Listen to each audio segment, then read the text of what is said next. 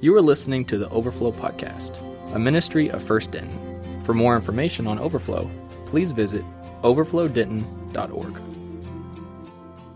Amen. How we doing? Good? Matthew 4. Matthew 4. If you have a Bible, and I hope you do, get to Matthew chapter 4. If you don't know me, my name is Zach Cunningham. I'm 22. I am the college pastor here. We have been blessed for the past 3 weeks to have Wade Morris come and teach us from God's Word. Wade, I know you're going to be watching this, man. I love you. You're awesome. I'll try to make sense of some things for you here. I'm the college pastor, so what that means is about once a month or so, you'll hear from me, and the rest of the weeks, we have scheduled guys to come in and teach you from God's Word. Wade Morris will actually be coming back a couple more times this semester. I'm super excited about the guy who's coming next week. Not that I'm not super excited about you coming back, Wade. But I'll announce more about that later. 6 months ago, Overflow was planning a trip to Southeast Asia on a mission trip. And so we did.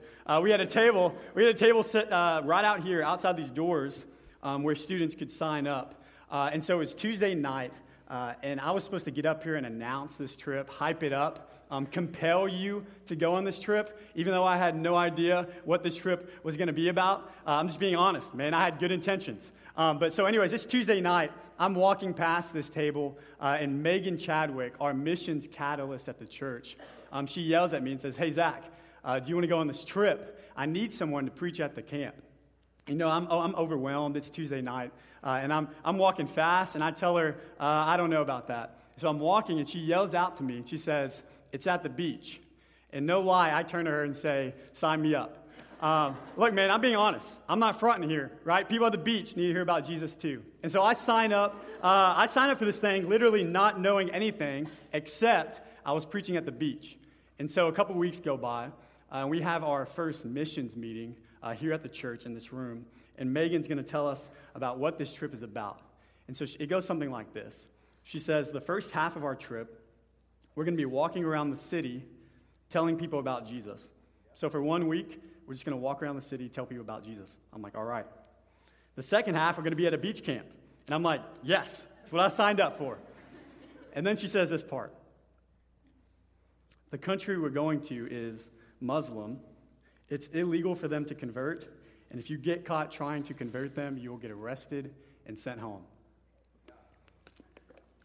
This trip quickly went from one of those mission trips that people make fun of because all they do is go to the beach to a mission trip that can get you killed, right? And so for security purposes, I can't even tell you where we went on this trip. But if I get excited and I let it slip out, we'll just edit it out, so don't gasp or think I'm going to get arrested. But I was ready, man. I told my mom, I'm never going to see you again. Today is gain, and I will see you on the other side. And she was not entertained at all. But joke's on me. The Lord has a sense of humor. The first half of the trip, I was perfectly fine. But the day, Patrick's laughing, the day that we went to the beach, I got incredibly sick.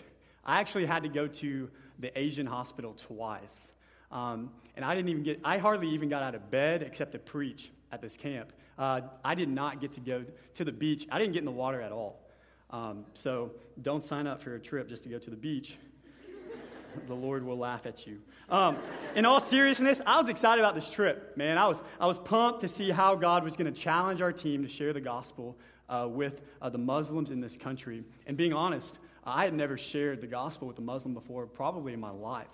And so I was fearful, I was intimidated, but I was praying God would use this trip to stretch me and my team. But nonetheless, I'm looking forward to it.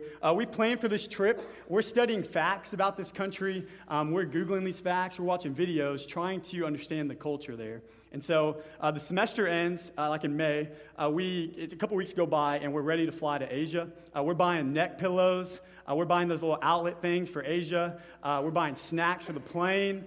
We're trying to figure out if we can even bring Bibles on this trip, on the plane.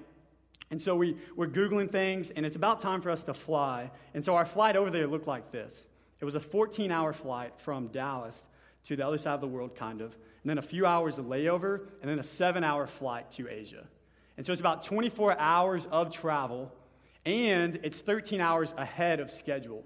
So right now it's 9:34 tomorrow morning where we were going. And so it's a day and a half to get there. We leave, and I can't sleep on planes. And so this is going to be brutal for me. We fly there, and we get there at about noon, a day and a half later, and I'm super exhausted. I'm looking for the first Asian bed that I can find. If they've got beds in Asia, I was going to find one. And so our trip leaders, they pick us up from the airport, and they take us to our missions, the company off house. Because it was illegal to do missions in this country, our company had an undercover off house that we were going to stay at. And so as the hours go by, this trip is getting even more intense. I'm like, Mom, Mom would not approve of me on this trip. And so I'm at this off house. We're excited, but we're tired. And instead of sleeping, this is what our trip leaders tell us. They say, put your stuff down. And then they split us up into teams, a guy on each team with 3 girls on the team. And they say, they handed us each a train ticket, a scavenger hunt, and they said, be back in 6 hours. A train ticket, a scavenger hunt, and be back in 6 hours. There was no map given to us. We didn't have a phone. And we had no other way to contact our trip leaders. Scavenger hunt, train ticket, and that's it. If my mom knew that this was going to be the case, I would not have gone to Asia, let me tell you. Or my mom would have been with me on the plane, with me on the scavenger hunt. We wouldn't even gone on the scavenger hunt. We'd be in the off house. So they give us this, and listen, I'm looking down at this train ticket and the scavenger hunt, thinking, God, what in the world is going on here? And I'm looking at our trip leaders like, seriously, they need medical attention. So all of a sudden, listen, I'm in the middle of an Asian country, this random Asian country. I'm running on negative 12 hours of sleep. I don't speak a lick of the language that the natives speak there. And all I've got is a scavenger hunt and a train ticket. And so, to make a long story short, it takes us 30 minutes to find the train station. They didn't even tell us where the train station was. And so, it's half a mile from the house. We're walking around Asia, having no clue where we're going, right? We find the train station half a mile away. We have to ride that baby 30 minutes into town just to find the first place on our scavenger hunt. 30-minute train ride. And so we're down there in the middle of Asia. I'm looking at this train ticket, and I'm looking at the girls on my team, Megan, Bailey, and Jyoti. I'm delirious because I haven't slept. I've been awake about 41 of the past 48 hours. I'm delirious. I'm laughing like a madman because I'm in Asia, in the middle of downtown Asia with no phone, no scavenger hunt. I had a scavenger hunt. That's it. That's all I had. But listen, that's all I had. And so I'm looking down. I'm confused. I don't even know what's going on. I'm like, am I seeing things, man? I didn't sleep last night. But here's the reason why I share that story with you. Last night was one of my favorite nights. Last Tuesday night was one of my favorite Tuesday nights of my life. If you weren't here, it was an incredible night. By God's grace, the gospel of Jesus Christ, our King who defeated death on a cross and carried away our guilt and shame, and who redeemed us from a life empty of any real meaning to a life full of purpose and an eternity full of joy. That gospel was preached, and by God's grace, people responded. And by God's grace, the children of God gained like 30 or 40 new brothers and sisters, and we rejoice with the angels. And here's the thing. I know many of you who came forward and who were here have grown up in the church and learning about Jesus Christ, but I also know that many of you who came last week have never gone to a church service before. And you don't even know what's going on. You just came forward, man. You felt the Lord call you. So you don't even know what your next step is. When I was in Asia, I was dropped into the middle of a world I had never been to before. All I had was a train ticket and a scavenger hunt. And I didn't know which direction my next step was. And in a very real way, this is very much like the Christian life. You are saved, and you're dropped into a new world. 2 Corinthians calls you, it's a new creation. You're a new creation, and Acts 17:6 said that the Christians were turning the world upside down. So you're in this upside down world with a new king, a new life, and a new mission. And you've got your Bible in your hand, and you're excited. But you don't even know what your next step is. You don't even know what your next step is, just like I was in Asia. I was so confused. And some of you are like, bro, am I supposed to be getting on a train somewhere? No, dude, the illustration ended like 2 minutes ago, but I want to spend the rest of my time I've got left showing you what your next step is. And if you've got your Bible, we're in Matthew chapter 4. Lucky for us, when Jesus called his first disciples to himself, he gave them some pretty specific instruction on what the next step was going to be. Matthew chapter 4, we're going to be in verse 18. I'm going to give you a little bit of context here. Jesus is about to start his ministry. He's about to start going around teaching and proclaiming the kingdom of God. And you see that in verse 17. And he's about to call his first disciples to himself. He's going to call his first disciples to himself in Matthew 4, picking up in verse 18. It says this: While walking by the Sea of Galilee, he saw two brothers, Simon, who was called Peter, and Andrew his brother, casting a net into the sea, for they were fishermen. And he said to them, "Follow me, and I will make you fishers of men." Immediately they left their nets and followed him. And going on from there, he saw two other brothers, James the son of Zebedee, and John his brother, in the boat with Zebedee their father, mending their nets, and he called them. Immediately they left the boat and their father and followed him. All right, so in the beginning of this passage, we've got two fishermen, Andrew and Simon Peter, and Jesus calls out to them, and he says two words: follow me. Follow me. This is the call of Jesus Christ on your life, to follow him. Whether you've been a Christian for 20 years or since last week, the call is the same: to follow Jesus Christ.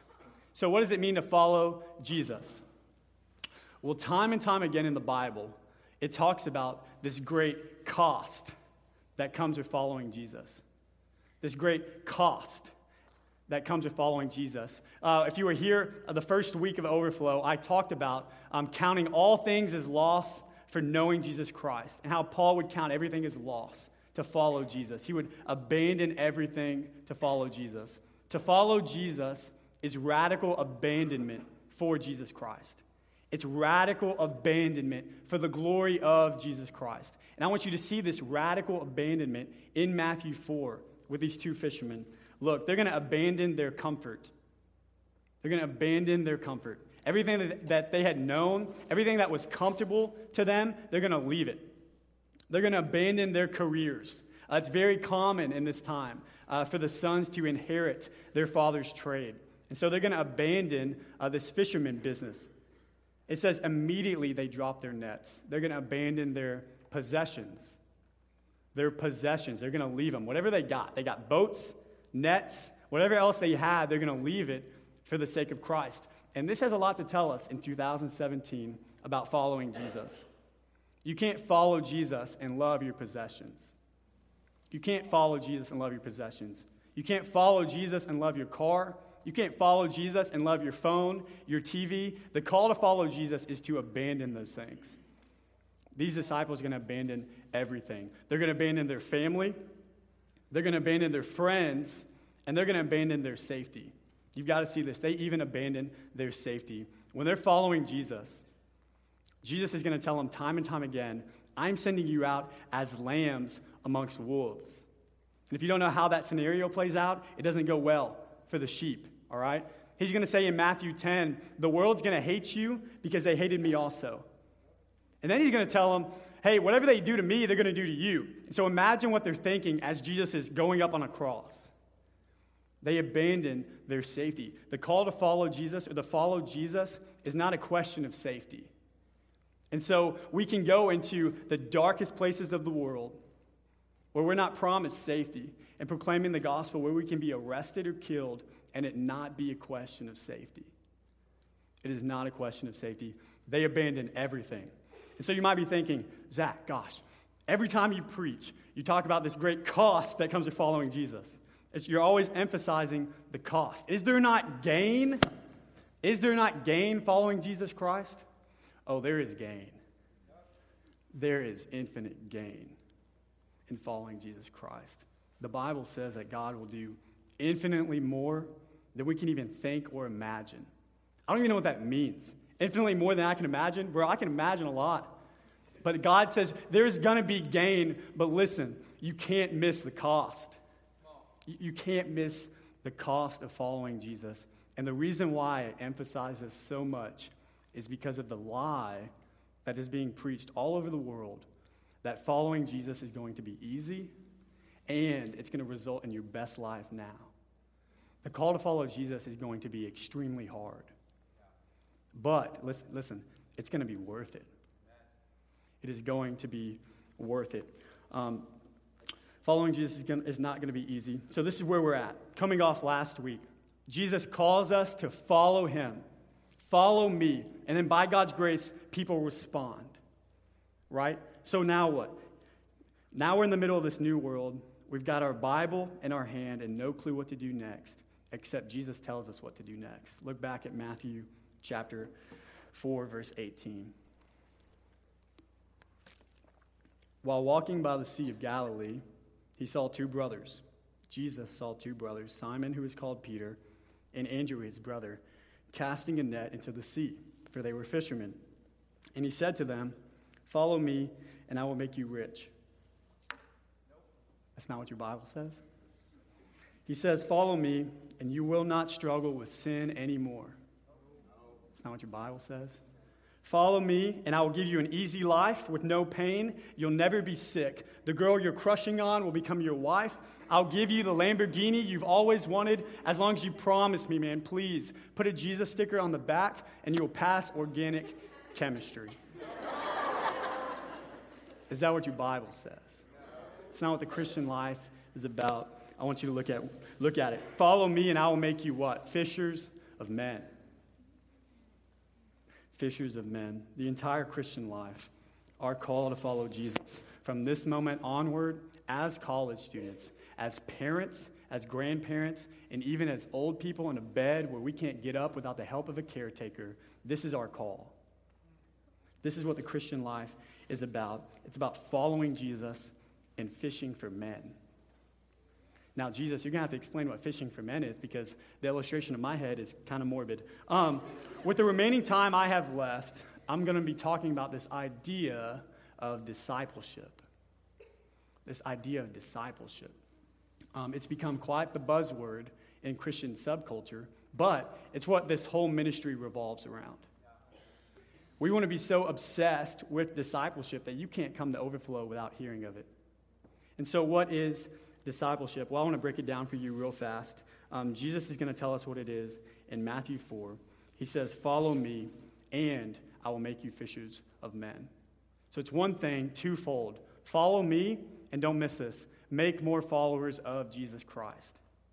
That's what discipleship is, to follow Jesus and to make more followers of Jesus. By following the commands of Jesus Christ and centering our life on the person and work of Jesus Christ, so much so that in doing so, we create more followers of Jesus. Do you see it? Follow Jesus and make fishers of men. You want to know what your next step is? This is it. Christian, since last week or since birth, you are to make more followers of Jesus Christ until Jesus comes home, which I pray is soon. Here's a point I want you to write down. It's by a man named Robbie Gallaty. He preached at Collegiate Week this past summer, and he said this, and it really stuck with me. So if you got a pen, I want you to write this down. The gospel came to you because it was going to someone else. The gospel came to you because, here's why it came to you. It was going to someone else. And so the message of the gospel, that God will render all accounts settled, either in hell or on the cross of Jesus Christ, and praise God, he is no longer counting the transgressions of those who by grace have put their faith in Jesus Christ. That gospel that we hold on to and hope in, that transforms us from one degree of glory to the next and saves us from our sins, that gospel came to you. Why? So that it could be bottled up and not go anywhere? Not at all. But that you could be used and that gospel would go to someone else. You got to see this. The gospel message in it of itself is unique in that it is so remarkable, it is so incredible, and it is so good that in the nature of believing in that gospel message itself, it can't possibly stay put. The message of the gospel is unique. It can't stay put because it is so remarkable and so incredible. The gospel came to you because it was going to someone else. Think about how you heard about the gospel of Jesus Christ, whether it was from your pastor or from your parent or from a roommate or from a coworker. The reason why you heard the gospel in the first place is because someone took this gospel message seriously, especially the part that said, go fish for men. And so this is our calling. Our next step until Jesus comes home is to make more followers of Jesus. So we've got this gospel message. It was given to us. We're supposed to go fish for men, make more followers of Jesus, this discipleship. But how are we supposed to do that? Some of you are probably like, dude, I don't have a slightest clue on how to do that. The rest of your sermon better tell me, Zach. Well, if that's you, you're in luck. Think about these fishermen in this passage. Think about these fishermen. You've got to think, man. They had little to no idea what the next few days, weeks, months, or even decades was going to look like. They had no idea. It said immediately they just left to follow him. But what I want to highlight for you is the personal aspect that came with following Jesus. So, in light of the context of the day, here's what would happen with a rabbi and his student. The student would prove himself worthy. So he would go, he would be the top of his class, he would learn all of these things, and then he would go to his rabbi, the most respected rabbi in the land, and he would say, can I follow you? Can I sit under your teaching? And depending on what that student had done, the rabbi would allow the student to follow him. He would deem him worthy. That is not what Jesus does. It's the opposite. The student didn't choose the rabbi chose the student. Jesus chose these fishermen to follow him. And instead of the student having to prove himself worthy, it's the opposite. Jesus chose these guys because of what they didn't bring to the table, not what they brought to the table. Jesus chooses the weakest and the lowliest, the nobodies in society, the ones that no one would expect. And his plan hasn't changed. I bet that makes you feel real good. His plan hasn't changed. Not one of us is in here because of what we bring to the table. Not one of us. We're in here because of our weakness. And because of our weakness, we are on the same playing field when it comes to making disciples. We're on the same playing field because God delights in using our weakness to show off his strength and his power. When we are weak, he is strong. And so the first thing I want to tell you about making disciples, about fishing for men, is this. You can absolutely do it.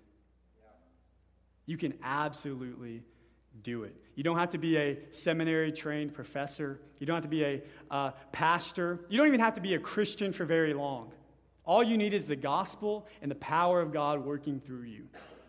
You can absolutely do it. Go back to how Jesus did this and how he trained his disciples.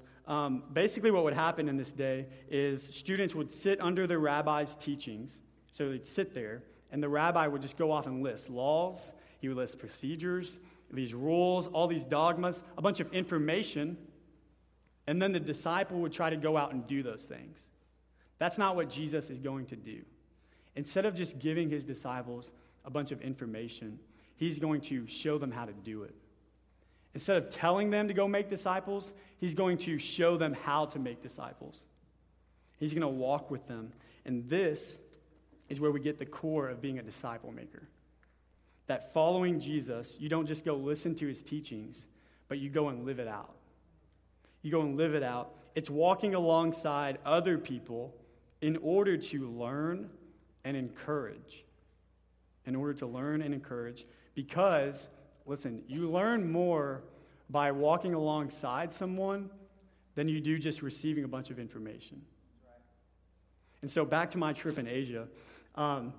So we had been there. We had Googled a lot of facts about this country, trying to understand the culture and the people there. And it's like day 5 of that first week, and we're going to the mall to share the gospel with Muslims at the mall. And so we're on the train. God bless this train. And we're headed to the mall, and I'm waiting. I'm praying. I'm like, God, give me somebody that I can share the gospel with. And so I'm scouting out this train, looking for the person I was going to talk to. And all of a sudden, onto this train comes this 28-year-old Pakistan man wearing this backpack, and he looked like a college student. So I eventually built up enough courage to go up and talk to him and ask him about his spiritual beliefs. And it turns out he was a Muslim. He wasn't really a practicing Muslim. So I shared the gospel with him, and he had heard the gospel before. And so I encouraged him. I asked questions about his life. And listen, this guy was the most friendly guy on the planet. Yeah, he's the most friendly guy on the planet. And this is what I mean. Within 2 minutes of me talking to this guy, we were best friends. So much so that he said, "Where y'all headed? Where y'all going?" And I'm not talking about one of those where y'all headed, like kind of nice type of questions. This was one of those, where y'all headed, can I come too types of questions. And because of the nature of what we were doing and where we were, I couldn't just come out and say, "Oh, we're Christian missionaries going to the mall to share the gospel of King Jesus with Muslims." I couldn't say that. So I say, "Oh, we're just going to the mall to look around and sightsee." And remember, this is the most friendly guy on the planet. Immediately, he volunteered himself to be our personal tour guide. And so I'm like, "Bro, you don't really have to do that." And then in my head, I'm thinking, I've got to shake this guy. He's going to compromise our whole mission, like Mission Impossible stuff. I've got to shake him. But listen. This was the most unshakable man on the planet. And I've met unshakable people before. But this man was the most unshakable guy on the planet. We get off at our station. We're walking to the mall. He gets off with us. He's talking to me. And finally, we get to the mall. I'm looking at our trip leaders like, what do we do? Like, I don't know. And so all of a sudden, and this guy's asking me, he's like, "Why are we just standing here? What are we doing?" And then 30 seconds later, my team has left me to go to the mall, and I'm alone with this Pakistani man I just met on the train to walk around with. And so I'm there, I'm walking around this guy, he's asking, "Where are your friends?" And I'm like, "Am I not good enough for you?" And he's like, sorry. And he's like, and we're laughing, man, but for 2.5 hours, we're just walking around downtown Asia. I am with this random guy. And so we go to KFC to get Wi-Fi, and then we go to the mall, a different mall, because I know the mall we're going to share the gospel. We're at this mall, and I tried to buy a soccer jersey, and these guys tried to charge me 10 times the amount of the soccer jersey. But my dude right here was like, "No, not for my best friend." He literally said that, "Not for my best friend." I got that soccer jersey super cheap, thanks to my dude. So anyways, we're in the mall, we're walking around. I'm asking him questions about this country we're in. He's asking me questions about America. I'm telling him about my family. He's telling me about his family and his arranged marriage and his girlfriend. And he's actually married now. We finally get to Starbucks, and we're sitting at Starbucks for like an hour. And about every 20 seconds or so, I just take a step back, and I'm like, what in the world is going on here? It's happening again. But listen, I'm loving it, man. We added each other on Facebook. We added each other on Instagram. WhatsApp is super popular over there, so I'm on WhatsApp now. We take pictures together. I posted a picture of him on Instagram recently. He posted 10 of me. And so, listen, we're still keeping in touch. But here's the point. I got to rein this one back in. Here's the point I want to make. I had Googled fact after fact of this country. I watched videos. I asked people all that I could find about the people and the culture there. But look at me. I learned more in that 3.5-hour adventure of walking alongside someone and living life than I ever did just finding facts. I learned more by just walking alongside a guy who had been there before. And it is the same with the Christian life. And Jesus is going to model this when he trains his disciples. He didn't just give them a bunch of information. He walked with them.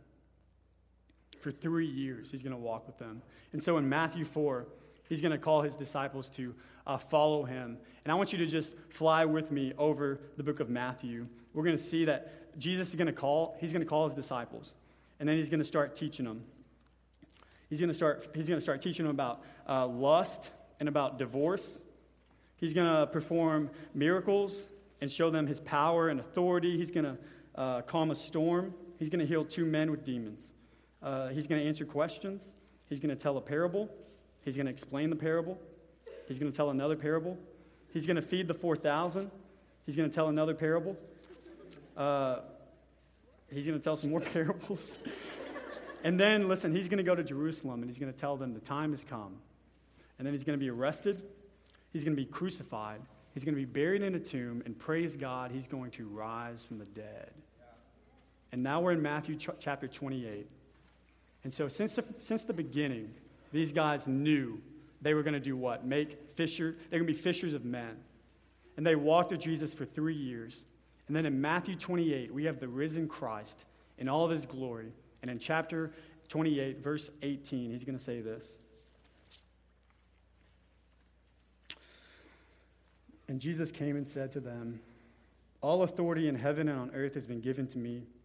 Go therefore and make disciples of all nations, baptizing them in the name of the Father and of the Son and of the Holy Spirit, teaching them to observe all that I have commanded you. And behold, I am with you always to the end of the age."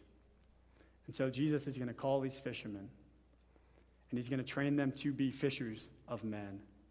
And then he's going to say, "Go, fish." The gospel came to you because it was going to someone else. Make disciples. And so here's where I need to make a stark contrast with what I was raised to believe and where I believe the bulk of American churches land on this issue. I want you to look back at what Jesus said in verse 19. He says this, "Go therefore and make disciples." And I need you to notice this. He did not say, "Go therefore and make converts." He did not say, "Go therefore and make decisions." He said, "Go therefore and make disciples." We are not interested in making converts here. We're interested in making disciples. Disciples of Jesus who follow Jesus and who make more followers of Jesus. That's what we're interested in here. It's very easy to draw a crowd. It's one thing to draw a crowd. It's easy. In 2017, it is easy to draw a crowd. It is incredibly easy. And you might think, it's not that easy. Yes, it is. After Overflow, I go find Rachel and Jesse. I fire them. I take their paychecks. I go to the nearest zoo that I can find. I buy 2 kangaroos. I tell you, come back next week. We're going to have a kangaroo boxing match. And then I create a cool graphic.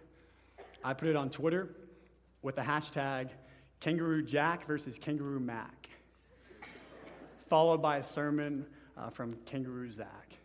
And listen, we would fill this place up, all right? Look, we would fill this whole room up. We would. Like, I make T-shirts with this thing on it. I make sweatshirts with this thing on it. I give flyers to Alan Chang and the UNT promo team to pass out. Right? We hype this baby up. I get Aaron and Jared to sing a song about kangaroos. The kangaroos come in box. Kangaroo Jack wins. And I get up here and I preach a sermon. I say, you are Kangaroo Jack, and your problems are Kangaroo Mac. And God wants you to defeat them and knock them out. And you leave entertained. You leave feeling good about yourself. And you're probably going to invite somebody back next week. But you also leave with no word from God, no conviction of sin, and it's the most hateful thing I could ever do. It's easy to draw a crowd and entertain someone. I just entertained you with a kangaroo joke. It's easy to draw a crowd. It's harder to make disciples. It is harder to make disciples. When Jesus was walking around and he was teaching, he was doing miracles, these crowds would gather. These crowds would gather, and most of the time he would do one of two things. He would either withdraw and leave the crowd and go on the other side of the lake, or he would say something obscure or hard to understand, and the crowds would leave. Why? Was it because he didn't care about the people in the crowd? That's not the case. It was because he was more worried about making disciples, who would then go make disciples of the crowd. I am not worried about getting a crowd to come to Overflow. I'm not going to lose sleep tonight because there wasn't 1,000 people here. I'm going to lose sleep tonight because there's 6 billion people out there who don't know Jesus, and who will die and spend eternity in hell. That's why I'll lose sleep. I'm not here to make converts. We're here to make disciples of Jesus who will go into the 6 billion and proclaim, this is your God. And so there's 2 reasons of many that I can think of why discipleship is important. The first one, by definition, a disciple is a learner, somebody who's learning something from someone or something. And so everyone in here is a disciple. Everyone in the world is a disciple. The question is, of who? Of Jesus or the world? And so our whole lives, we have been discipled by the world, allowing culture to tell us the things that we know. And this is true. I have too. And so the culture has defined for us what is cool and what is not cool. Culture has defined for us what is manly and what is womanly. We have been cultured. But where the big problem comes in is when we allow culture and the world to begin to define who God is and what God should do. That is where the big problem comes in. And this happens all the time on the college campus. They don't want to submit to the God of the Bible, so what they do is they create their own Jesus. There's no way God would act like that. I know you've heard this. There's no way God would do that. There's no way that God would tell me I can't do this. Jesus would do this. God would be okay with my sex before marriage. God wouldn't condemn my divorce. He wouldn't be mad at me for getting a divorce. He wouldn't be mad at me. He would not say I can't be a homosexual. He wouldn't be upset with my greed. He wouldn't be upset with my addiction to pornography. My God wouldn't do that. And so what happens is culture has now created a Jesus that is not biblical and that will not save them. They've created their own Jesus that is not biblical and will not save them. So what do? How do we combat this? We gather other believers and we grip this word of God tightly and we study it diligently and pray that God would reveal himself to us. And then we go into culture, into the world, and say, this is your God. This is your God. And that leads me to my second point. The second reason why this is so important. There are deeper, more wonderful truths about Jesus than the basic Sunday school knowledge. There are deeper truths out there. So listen, I grew up in the church. I went to Sunday school every week, and I thought I had known everything I needed to know about Jesus, and I thought I knew who he was and what he did. I thought I knew it all, but it wasn't. Listen, it wasn't until a man who was much further along in the faith than I was took me alongside him and let me into his life and began to teach me how to follow Jesus and how to share my faith with others. We met weekly, and we studied the Bible to memorize Scripture and to pray. And listen, if you could take 19-year-old Zach, spiritual baby Zach, new Christian Zach, and just allow him to see what God's grace has done in my life the past 3 years, this is what he would say. He must have saw something in here. He must have saw something in here. Only God could have done that. Find someone who is a little bit further in the faith than you and ask them to teach you about Jesus. Because we learn more by following with people and walking alongside people than we do a bunch of information. And so when I was in Asia, I was in this world that I had never been before. I had to rely upon the people around me to tell me what to do and where to go. And I learned by walking alongside someone who had been there before. And so this is what the Christian life is about. New Christian, dropped into a world that you had never been before. You are to follow Jesus and make more followers of Jesus. And so how do you do that? By finding someone who has been there before and following them around. But not in a creepy way. Not like in a stalker way. But in a, hey, learn from them. Teach me the Bible. Teach me how to pray. Teach me how to study the Scriptures. What does this mean? Answer my questions. And so my challenge for you is simple. First, there was a quote that I heard once that changed my life forever. And it's this. Your relationship with Jesus is personal, but never private. Your relationship with Jesus is personal, never private. You have a personal relationship with Jesus. And that personal relationship with Jesus should be displayed for the world to see in how you act, in the way that you live, so that they will see the transforming power of Jesus. And here's why we preach about this all the time. Why do we do this? Why do we talk about this all the time? We've got the best news in the world. Christ crucified, and Christ risen. Salvation under heaven in his name. That's the message we got. And so what would happen if all 500 of us in this room took the Fishers for Men thing seriously? Think about what would happen. We would change our campus. We would see a disciple-making movement. And we could be used by God to change the world. The world's a dark place. Peep the news, man. It's dark out there. And we're called to be used by God to change it.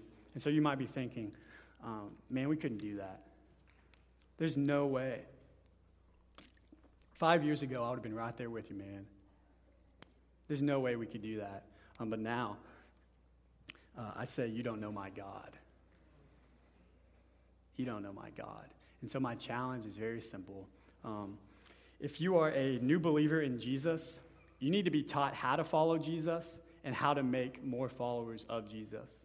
And we want to help you do that. First, find somebody in your life, whether it's your coworker, your friend, your parents, anybody who's further along in the faith than you, and ask them, can you disciple me? Can you disciple me? And if you don't know of anyone who can do this for you, we have about 100 student leaders and adults in this church who would love to help you. And so if you would go to our website, overflowdenton.org, and on the homepage, you scroll all the way down and click respond, fill that baby out, and we would love to help put you in a discipleship relationship. And so what that means is we would pair you up with someone or two other someones, and you can meet monthly, weekly, in the coffee shop or on campus, and just learn to study the Bible and to pray for one another, to care for one another. We want to pour our lives into you because that's what we want to be about here at Overflow, discipleship. And if you are an experienced Christian, if you've been doing this Christian thing for a long time, you've been following Jesus, you also need to be discipled. You can never know enough about God, his supremacy, and the glory of his Son. But, listen, man, the gospel came to you to go to someone else. Go disciple someone. You are ready. This is what you were called to do. Go fish. God help us. Let me pray. Thank you for listening to the Overflow podcast. Please feel free to download and share with friends. We ask that you do not alter any of the previous content in any way. For more information about Overflow, feel free to visit us online at overflowdenton.org.